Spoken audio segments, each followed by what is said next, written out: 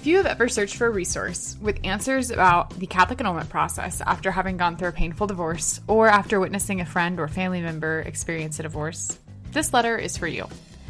While you definitely want the technical answers to questions about the process, what you may be craving even more is the heart-aching answers to questions like, how did this happen to me?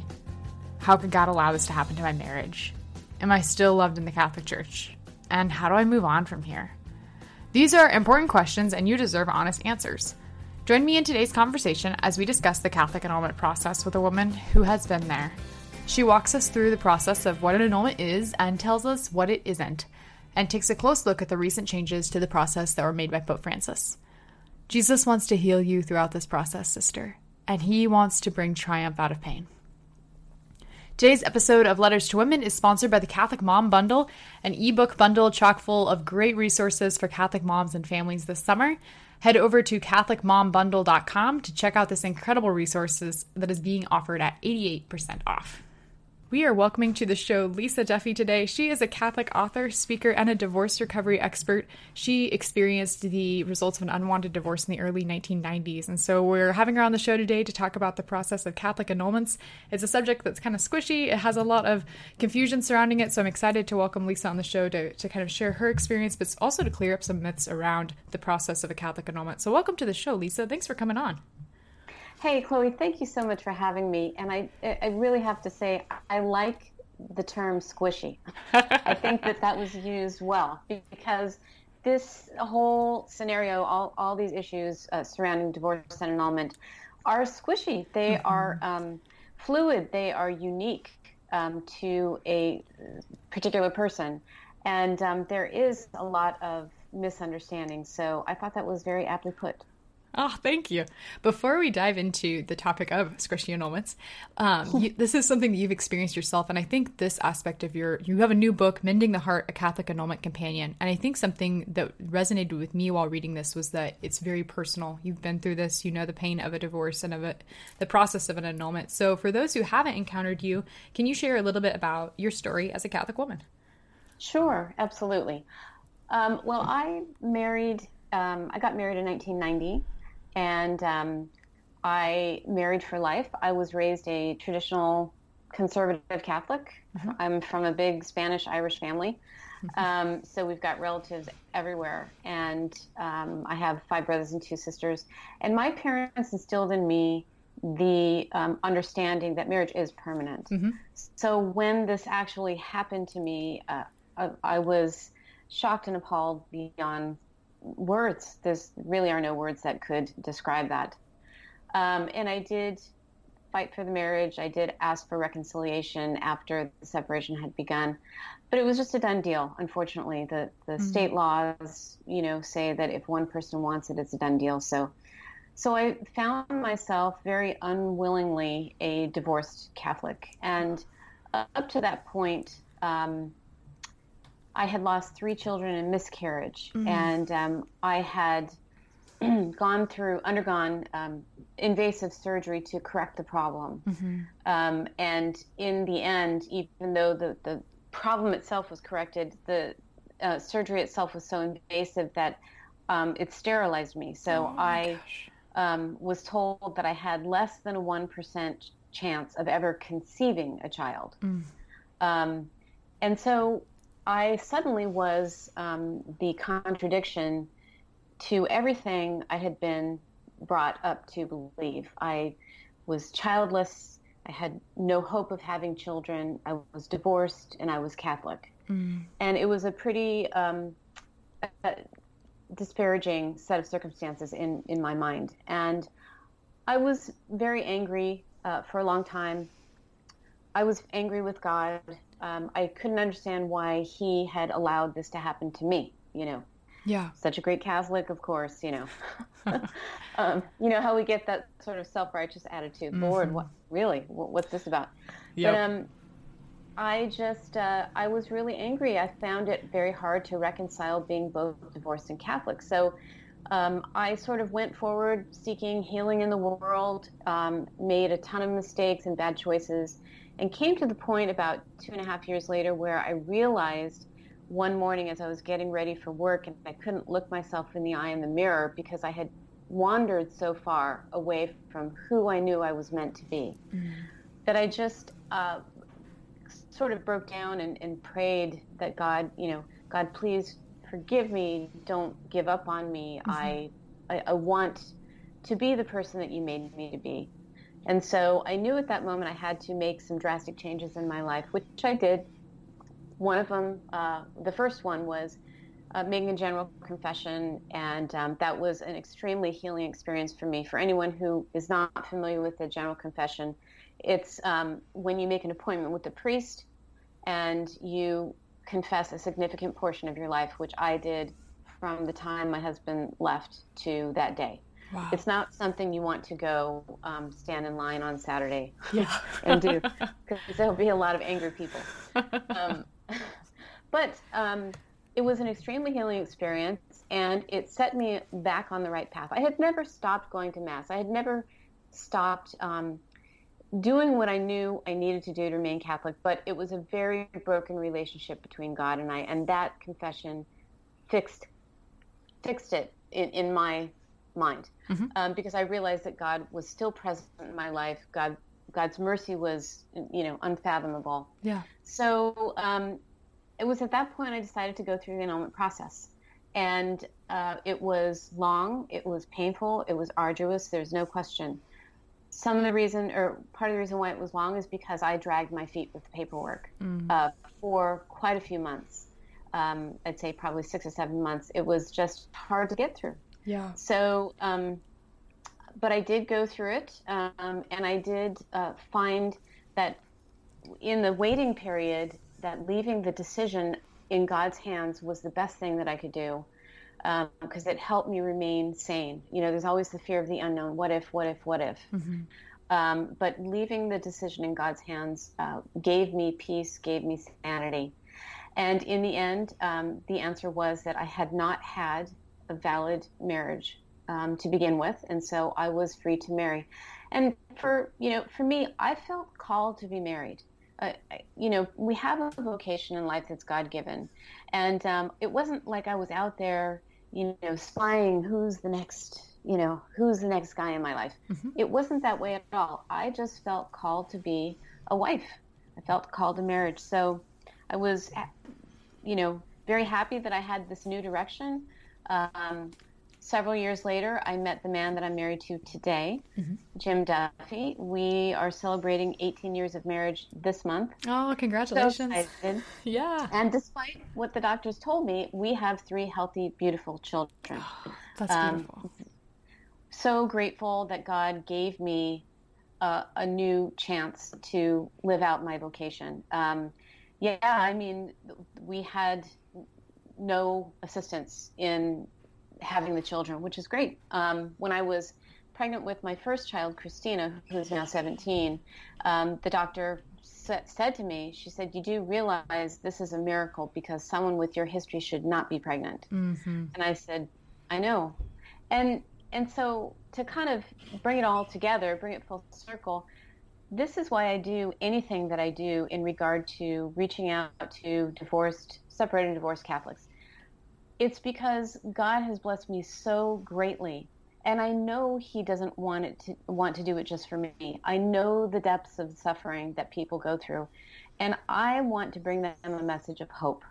I want to bring them a message of healing, God's mercy, God's never-ending love, because it's so important. There's so many people suffering, alone. Yeah. They feel very alone. So that's my story, and that's why I do what I do. That's beautiful. Thanks for sharing. Yeah, how amazing it is just to see God's healing in your life. And like you said, He brought it full circle, and the healing that He brought in a marriage and for your fertility, and that's incredible. Thanks for sharing that. Sure. Before we dig in more into the annulment process, we mentioned that annulments are really squishy. And I think part of that comes from the fact that we don't know our terms as Catholics, and there's a lot of myths surrounding what an annulment is. So can you explain a little bit about what an annulment is, and probably more importantly, what an annulment isn't? I think I will start with what an annulment is not. Sure. It is not a moneymaker for the Church. And in 2015, Pope Francis rolled out a lot of administrative changes to the process that he was asking all the bishops to embrace and incorporate. And he also made a caveat, he knows that not every tribunal situation is the same. So please take these changes and incorporate them as much as possible was his, request. And one of those was, please make the process free. And again, it's not possible for some of the smaller tribunals who don't have a lot of money. They need to keep the lights on. They need to pay their workers. And so they will charge a nominal fee. But by and large, the annulment process is free or next to free. And I think that was a very merciful thing to do, because I know in my own position, when I went through it, the cost was $600, and I was working 2 jobs, and I was not making a ton of money. So that was hard. Yeah. So that was a really merciful thing, I think, that Pope Francis did. The other thing is the annulment process does not dissolve valid wedding vows. It does not annihilate or delete or anything that people think that it does. All it does is determine whether or not there was a valid marriage bond, a valid marriage brought into being on the day of the wedding. Either it did happen or it didn't. And that's all they're doing. And it breaks my heart so many times to see or to hear people say, and I've heard it many times, people say, I just don't believe in the annulment process because I took my vows seriously and they can't take that away from me. And I understand that sentiment, but the church is not trying to take away or dissolve or, do away with anything that is valid. They're just trying to figure out whether it was valid from the beginning or not. And that makes a ton of difference. If someone can just, reflect on that for a little bit and see that that's what's actually going on, I think that there would be a lot more openness to this tool that the church provides. This is a valid tool for healing and for, understanding the past and finding out your new direction in life. So that's something that it is not. It also is not a get out of jail free card. Yep. And I think a lot of people who have not been through a divorce, and praise God that there are people who haven't been through a divorce. Yeah. I never want to see divorce be made normal or acceptable, because it's not. But I think that if you haven't been through this devastating experience, it's hard to really kind of understand what happens. And I think a lot of people who have not been through the divorce experience tend to assume that the annulment is just a ticket out, and into a new relationship. But it's really not. I mean, I think that, yes, there are some abuses, and it's not largely by the clergy. I think a lot of insincere people approach the annulment process with that frame of mind. But by and large, this is a tool, like I mentioned earlier, for understanding, for being able to come face to face with the past, acknowledging your mistakes, because no matter what happened, as I had to accept in my case, I wasn't a perfect spouse. I was a faithful spouse, and I had fought for the marriage, but I wasn't perfect. So I contributed to the loss of my marriage. So the annulment process enables you to really sort of take a hard look at the truth and learn from it and gain wisdom and strength from it. And it also helps you lay that chapter of your life to rest. You can make peace with it, lay it to rest, and set it aside so you can move forward with clarity and confidence in your new direction. I love looking at the annulments as like, this is an aspect of healing after the process of a divorce. Like, it's something that the people can go through, and there's a healing aspect to it, which is really beautiful. Yes. And I think that the people who do kind of view it as, okay, I need to do this so I can get this piece of paper, so I can get married already, hurry, hurry, hurry, they miss out. They truly miss out on that beautiful healing aspect. And it's really a shame that people kind of rush into other relationships without having that, that sort of settlement. Yeah. We're taking a quick break for a word from our sponsor, this episode, the Catholic Mom Bundle. Summer is a fun time for kids, but for moms, the lack of school often means a total lack of structure and direction. Find new direction by focusing on what really matters. The all-digital Catholic Mom Bundle is loaded with resources for moms' emotional health, family fun, happy homes, and spiritual growth. By working together, the contributors of the Catholic Mom Bundle were able to offer this limited time deal at 88% off, which is a steal. Explore the huge variety of ebooks, including a Catholic Mass Journal for kids, a 31-day retreat in Proverbs for your marriage, and a printable planner page pack over at www.catholicmombundle.com. Hurry, this deal is only around for a limited time. When we're talking about the annulment process, for listeners who haven't been through that or who are wondering about it for their own healing after a divorce, can you give us a quick walkthrough of like what that process looks like from looking into an annulment to receiving an annulment, and what that process looks like as a whole? Sure. Well, I really truly believe that it begins with prayer, because there are a lot of people who are sort of sitting on the fence. They're kind of intimidated by the idea, and by the idea of the annulment process, and they feel like they really married for life, and so they're kind of it's a disarray of organization of thoughts, and they really want to kind of go into it with some clarity. So I say, pray about it first. Do you feel that you're still called to marriage, as I know I was? Well, there's something that might lead you toward the annulment process. Do you feel like you'd be fine living the rest of your life as a single parent, or just a single strong person out there in society? It's different for every person. So I say begin with prayer. Then the next step is go speak to your pastor and tell your pastor your circumstances and the situation, and let that person guide you. Most likely they will guide you to the tribunal, where you can file a petition for the process. And there are every tribunal is different, so there's no uniform process throughout the United States or throughout everywhere. Yeah. But they're similar. They're very similar. And so what you can pretty much expect is you would fill out some initial paperwork that does have some pointed questions, but it's a maybe 2 or 3 page process there. And then you would submit that, and then they would say, okay, we're going to go ahead, after reviewing this, we're going to go ahead and put this into process. So then you would select, again, this varies diocese by diocese, but you would select 3 or 4 witnesses, and those witnesses should be someone or a couple who has been with you, who has known you and your spouse, who has witnessed your marriage, who knew you before you got married. That's the best, the best quality to have. Yeah.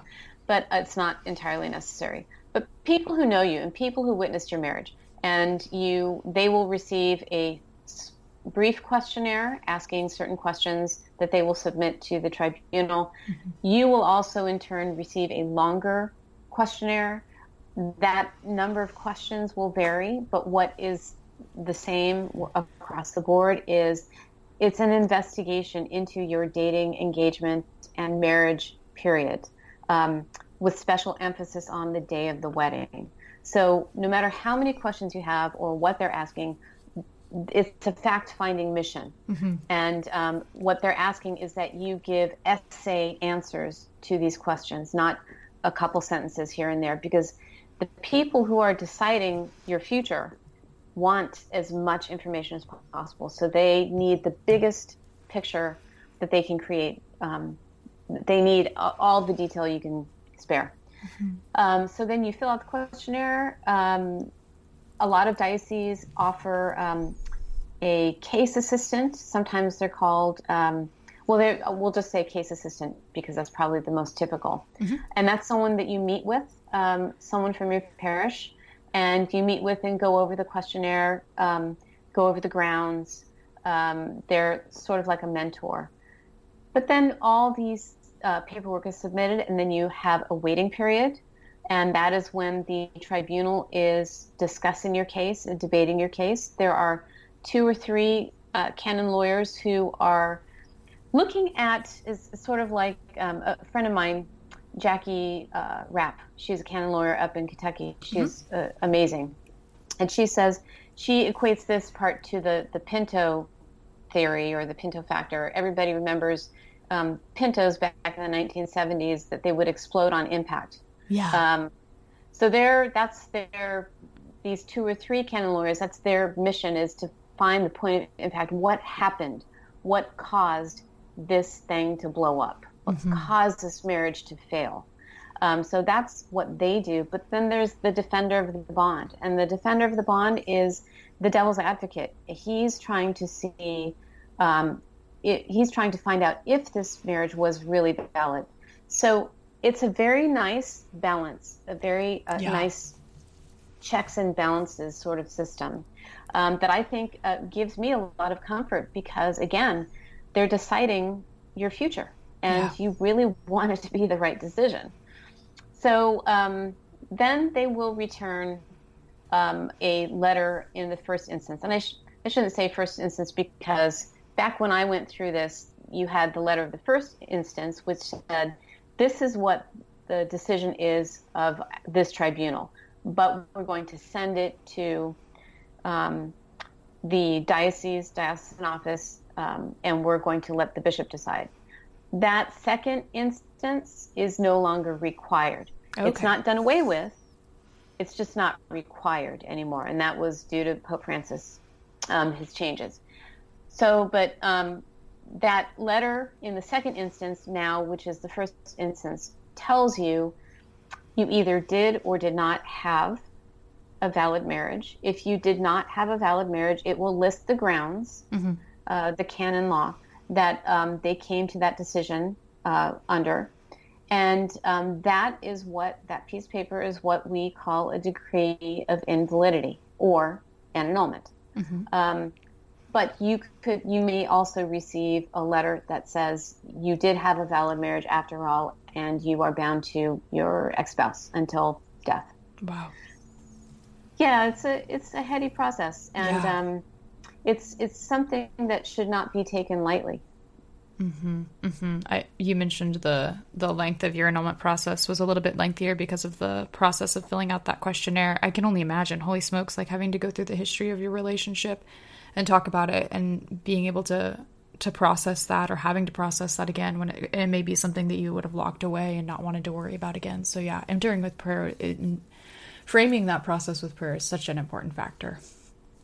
And you bring up something very important, that the process is very difficult to go through, but that is exactly where the healing is, because you've locked it away. And you're describing me. I received that questionnaire in the mail, and I flipped through it, and I went, I'm not ready for this. Yep. And I put it aside for a couple of weeks until I did feel I could handle that. But it does cause you to revisit painful memories, but you face them. It's like facing someone that you've been arguing with or angry with, and you finally sit down and have a conversation and you make peace. Yeah. It's very much the same as you've been battling this adversary, you've been avoiding it, you've been you don't want to deal with it. And finally, when you can come face to face with that person and sit down and say, well, this is what I thought, and this is what really happened, etc. It is very healing. It's painful, but that seems to be God's way of tempering us and perfecting us, is through that suffering. Yep. So yes, that was a good point that you brought up. Oh, thanks. Another thing, we're talking about this process of the annulments and how there can be a lot of hesitancies going into it, whether it's hesitancies because you don't want to bring up past thoughts and want to keep those locked away. Another thing, for Catholics who are going through an annulment process and they have children here on earth, there's sometimes a fear that if they go through an annulment, if their marriage is pronounced with that certificate of invalidity, that will make their children illegitimate. And that can kind of stop them from going through the annulment process because they don't want their children to be considered illegitimate. So can you talk about the reality of what parenting and children, what that looks like when it comes to the annulment process? Yes, absolutely. That's a very important aspect. And yes, something that more people than I ever thought do struggle with. Mm-hmm. But canon law is very clear about this. Canon 1137 states that children conceived or born of a valid or putative marriage are legitimate. And putative just means the marriage was assumed to be valid and was later proven otherwise by the annulment process. Mm-hmm. So there is, for anyone who is worried about this, please rest assured the church does not declare your children illegitimate if indeed you receive a declaration of invalidity in the annulment process. Children are always a gift. And, I think what's important to say is, so you receive this piece of paper that says you never had a valid marriage bond. Mm-hmm. But what that is saying is that in the eyes of God, you did not have an indissoluble covenant mm-hmm. with him. Mm-hmm. You, your spouse, and God, which is, the triangle. It's the reflection of the Trinity. That's right. What marriage is, the sacrament of marriage. So it was never that in the eyes of God. But it doesn't mean that you didn't, you weren't sincere about taking your vows, or you didn't take them in good faith, or you didn't intend to remain married. And it also doesn't mean that your marriage relationship never existed. A lot of people, along with the illegitimate children issue, kind of connect this, like the church is saying that this never existed. No way. No, you lived a married life in society, witnessed by everyone. Mm-hmm. So the church does not deny or ignore that. It's just that spiritual aspect, that reflection of the Trinity. Was it an indissoluble bond or covenant with God? Yes or no? It was or it wasn't. Right. Yeah, that's a really balanced way of looking at it. And yeah, having the backup of canon law, and this is how the church views it, is a comfort for those who are thinking about going through the process. For listeners who have gone through a divorce and they're now civilly remarried, but they haven't been through the annulment process, what advice or thoughts would you offer today for those Catholics? And how do you address their concerns about the Catholic Church's standard for marriage and how they feel alone, or they feel like second-class citizens? You use that phrase in your book because of their relationship with the church. Well, I want to thank you, Chloe, for asking this question because it's very important. And there are so many angles I could approach this from because it is a complex matter. First of all, every couple is unique. I have been serving the divorced Catholic community for almost 20 years. And the one thing that I know without a doubt is no circumstances are the same. You may have two people who were both abandoned by their spouses due to infidelity. Mm-hmm. But I can guarantee you that is the only similarity in their cases, which is why annulments are on a case-by-case basis. There's no blanket anything. You have to deal with people on a case-by-case basis. Now, I know that a lot of people are unaware of the mandates regarding divorce and remarriage as a Catholic. Mm-hmm. I know that some people, so we have that kind of section of people, or that faction of people who just were totally unaware. Yeah. And then they feel called to come back to the church, and suddenly they're like, I can't come back? Oh, what's that about? Yeah. We have other, people who go through this devastation of divorce. They are, practicing Catholics and faithful Catholics, but they're, the level of disappointment when your marriage fails is so deep. It's hard to fathom if you haven't been there. But I think that certain people are left with such deep disappointment. My marriage was supposed to last forever. Why am I here? Why am I divorced? I'm a Catholic. This can't happen to me. Yeah. That I think that they sort of lower their standards. Well, if this didn't last, why am I even doing this? Why am I even subscribing to this Catholic faith? And then they just go and they want to be happy. They find someone else that they're happy with. They get married outside the church. But then inevitably, of course, the Holy Spirit is calling them back. Yeah. And they find themselves in the same predicament. I can't receive. I can't come back fully anyway. They're always welcome at Mass. Right. So I think what I'd like those people in those situations to understand is something that's very important. First of all, the church's parameters are like a fence on a playground. If you have a school playground on a busy intersection with no fence, that's a recipe for disaster. True? Mm-hmm. I mean, all it takes is one kid to run out into the street. Right. That's why there are parameters, there are fences to keep the children safe, to keep the drivers out of problem situations, to keep everyone happy. Mm-hmm. And that is very much the same way the teachings of the church are. And so they're not trying to say, don't go get remarried because we don't want you to be happy. They're trying to say, we want you to be happy.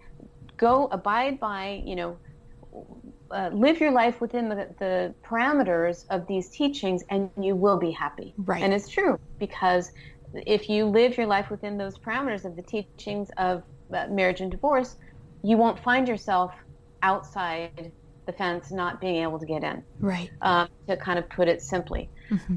But the other thing that's so important is the church is not trying to treat civilly remarried divorced Catholics as second-class citizens. It's not that at all. Mm-hmm. And I'll tell you why.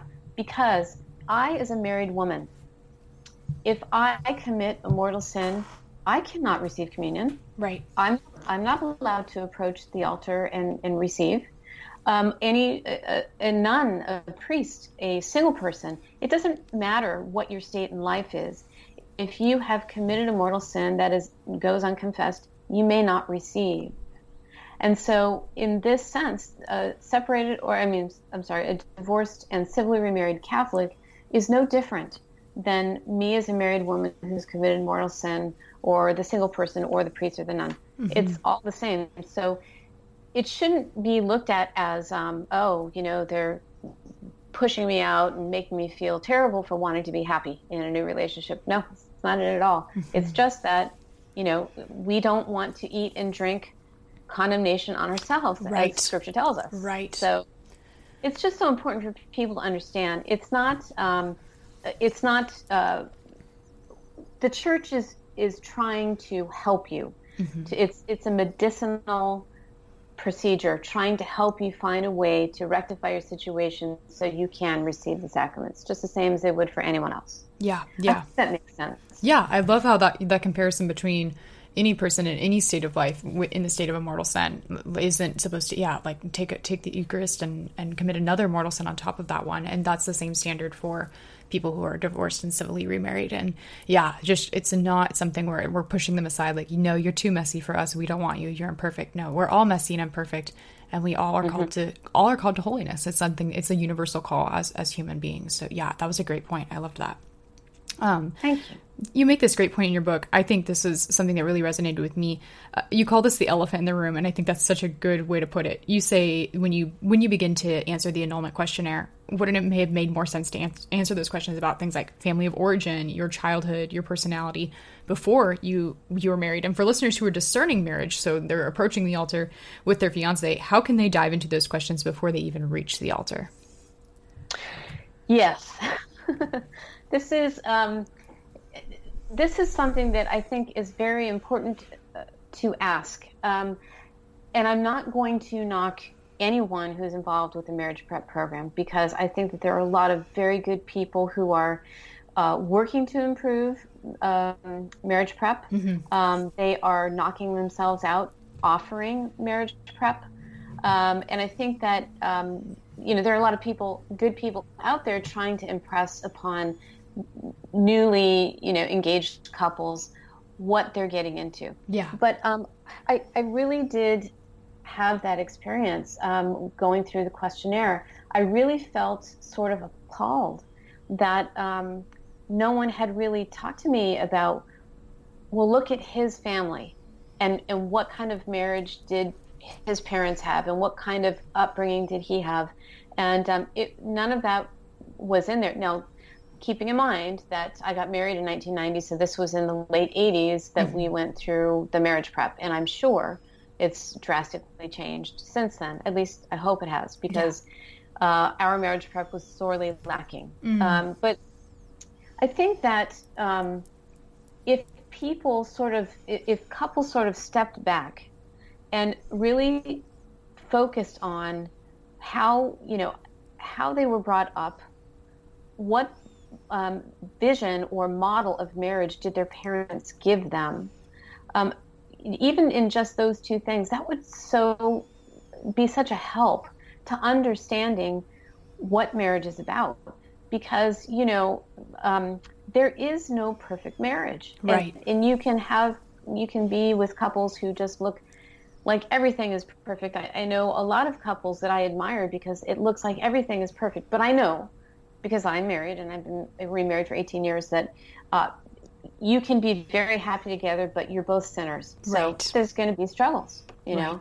And not only that, but there are money problems and there are other temptations outside the house. And, so the thing is, you have to understand going into it why you're going to stick with that person the morning you wake up and you go, wow, I didn't sign up for this. When actually you did sign up for it. Right. And if this is repulsive to you, then you need to find a way to love that person. Yeah. So I'm kind of wandering off course, but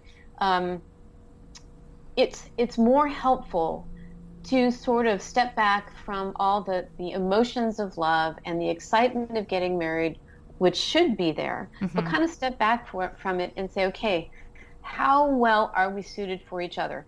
Does this person come from a legacy of divorce? I like to put sometimes, because oftentimes there has been generations of divorce in that family. Okay, so if so, it doesn't mean that person is wrong for you. It just means we need to really focus on what it means to stick together, why we would stick together, why, I really hate to say this, but I could go on for hours on this, but it's just so important to really have a well-rounded idea of who you are marrying. Yep. And what they've been through, what you've been through, and address any issues that may arise from that.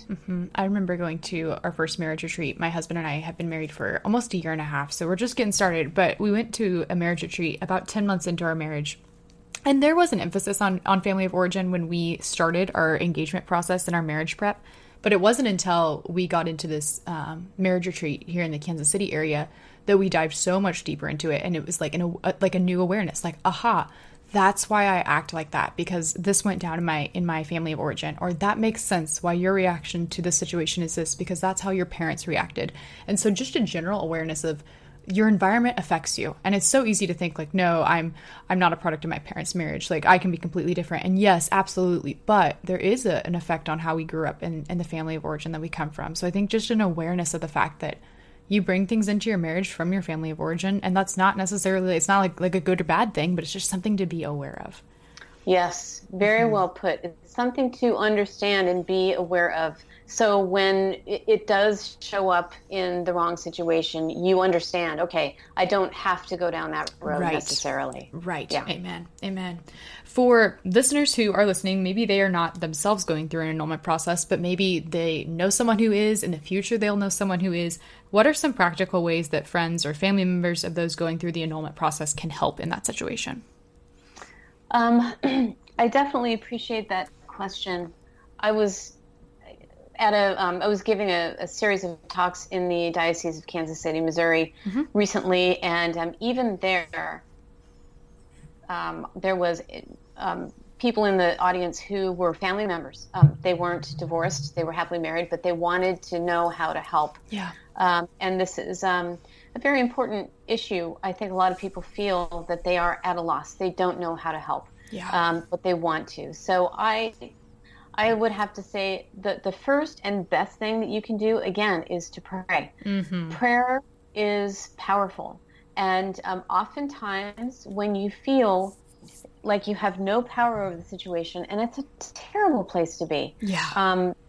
These people in the audience at my last talk, they just felt like lame ducks. They knew that their relative was hurting and hurting terribly. They saw terrible things going on with the kids, and they just were shut out and they couldn't help. So prayer, for sure. The rosary, whatever, novenas, whatever you feel you're up to is great to start with. But, a lot of people equate divorce with death. And when someone dies, the surviving spouse is often just overwhelmed with flowers and sympathy cards and meals and visits and all those things. And those are good things and they should take place.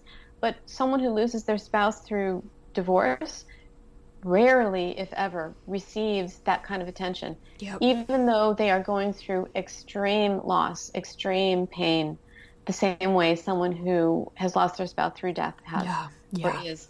So I'd say oftentimes the greatest gift, aside from prayer, that you can give someone who's suffering like that is your presence in their life. And your ear, your listening, compassionate ear. You don't have to have pearls of wisdom. You don't have to have an answer for everything. And oftentimes, that's not what they're looking for. They want to be heard. They want someone to know how badly they're suffering. And they want a hug. They want to know that if they are up at 3 a.m. and they're losing their minds, that they can call you and you will be there for them. So your presence, your prayers and your presence, and your attention. I think those are the best ways that someone can compassionately care for someone who's suffering through a divorce. Yeah, I love it. It's so beautiful just recognizing, this is a human being and someone you love who's going through something, and you don't have to have the answers. They just want someone to be there with them so that they know they're not alone, because that's such an isolating event, and they can feel so rejected. And so just to know that, you're here and that you want to listen to them is such a powerful gift to give to someone. Yes. Lisa, one of the last questions that I ask women who come on the show to round it out has to do on the Feminine Genius, the podcast that explores the feminine genius, what it means to live out life as a Catholic woman. So for you, with your story, how do you live out the feminine genius in your daily life as a Catholic woman who has been through the annulment process? I think that in my estimation, I know that there have been so many books and beautiful sermons and things that talk about the feminine genius that I would never be able to compare to. But in my own life and my own understanding, how that plays out is just recognizing the gifts that God has given me and understanding that these are gifts He wants me to use. I have a lot of very hard-earned wisdom. And my divorce was very bitter. The learning lessons from making the mistakes afterwards were very bitter. And then really trying to struggle through to embrace my faith and to learn how to heal without a whole lot of guidance. It's all tough lessons. So I feel that I have hard-earned wisdom, and it's not wisdom that God wants me to keep to myself. Right. He wants me to go out there and share, mostly to reach out to people so He can start working in their lives. I just want to be His hands and His feet to reach people so, He can take it from there. But that's what it means to me. That's how it plays out in my life. And really just doing my best as I raise my children to give them as good of a model of marriage as I can, and to help them grow into healthy people that will also have healthy marriages, if that's what God is calling them to. Yeah. So that's what it means to me. That's what I do. And, it's hard. I do have to admit, it's hard to keep such a painful event in my life in front of me, and sort of fresh in my mind. But I just do it because I love God and what he has done for me, and I want other people to know that. I want other people to know that he is there for them, that he still has great things in store for them despite what's happened. And let's start moving out of this terrible place into a better place so you can experience what God has in store for you. Beautiful. Lisa, I love how generous you are with your story. Holy smokes, to be able to process that on your own, but also to lead others to Jesus. If listeners are listening and they want to find you online, they want to read through the books, the newest one that you've just written is Mending the Heart, a Catholic Annulment Companion. You've also authored some other beautiful books on the subject of divorce and relationships. Where can they find you online? Well, my website is lisaduffy.com. Pretty simple. The new book, Mending the Heart, is available at our Sunday Visitor, osv.com. Beautiful. Thanks for your time today. Thanks for your authenticity, just how vulnerable you are with sharing your story. Yeah, and just absolute generosity. And thank you for the ministry that you do in the divorce and annulment community. And yeah, thanks for your time today and for coming on the show. Well, thank you for the opportunity to speak. I greatly appreciate it. And I will be praying for the continued success of your podcast and all you do. Thank you so much. Thanks for listening to the podcast. Head over to oldfashionedgirlblog.com for the show notes, where you'll find a link to Lisa's book, Mending the Heart, a Catholic Annulment Companion, which is something that we talked about a lot in today's episode, as well as all the resources that we mentioned in the podcast episode today. Today, I wanted to give a shout out to Emily, who's a Patreon member who recently joined the Patreon team. She has been a huge source of support in this podcast and over on my blog, and she is a very dear friend here in the Kansas City area. If you want to learn more about joining my Patreon team, head over to patreon.com/letters-to-women. If you have a few seconds, please rate and review the podcast on iTunes. It means the world to me. And that is all I have for today. So until next time, be not afraid.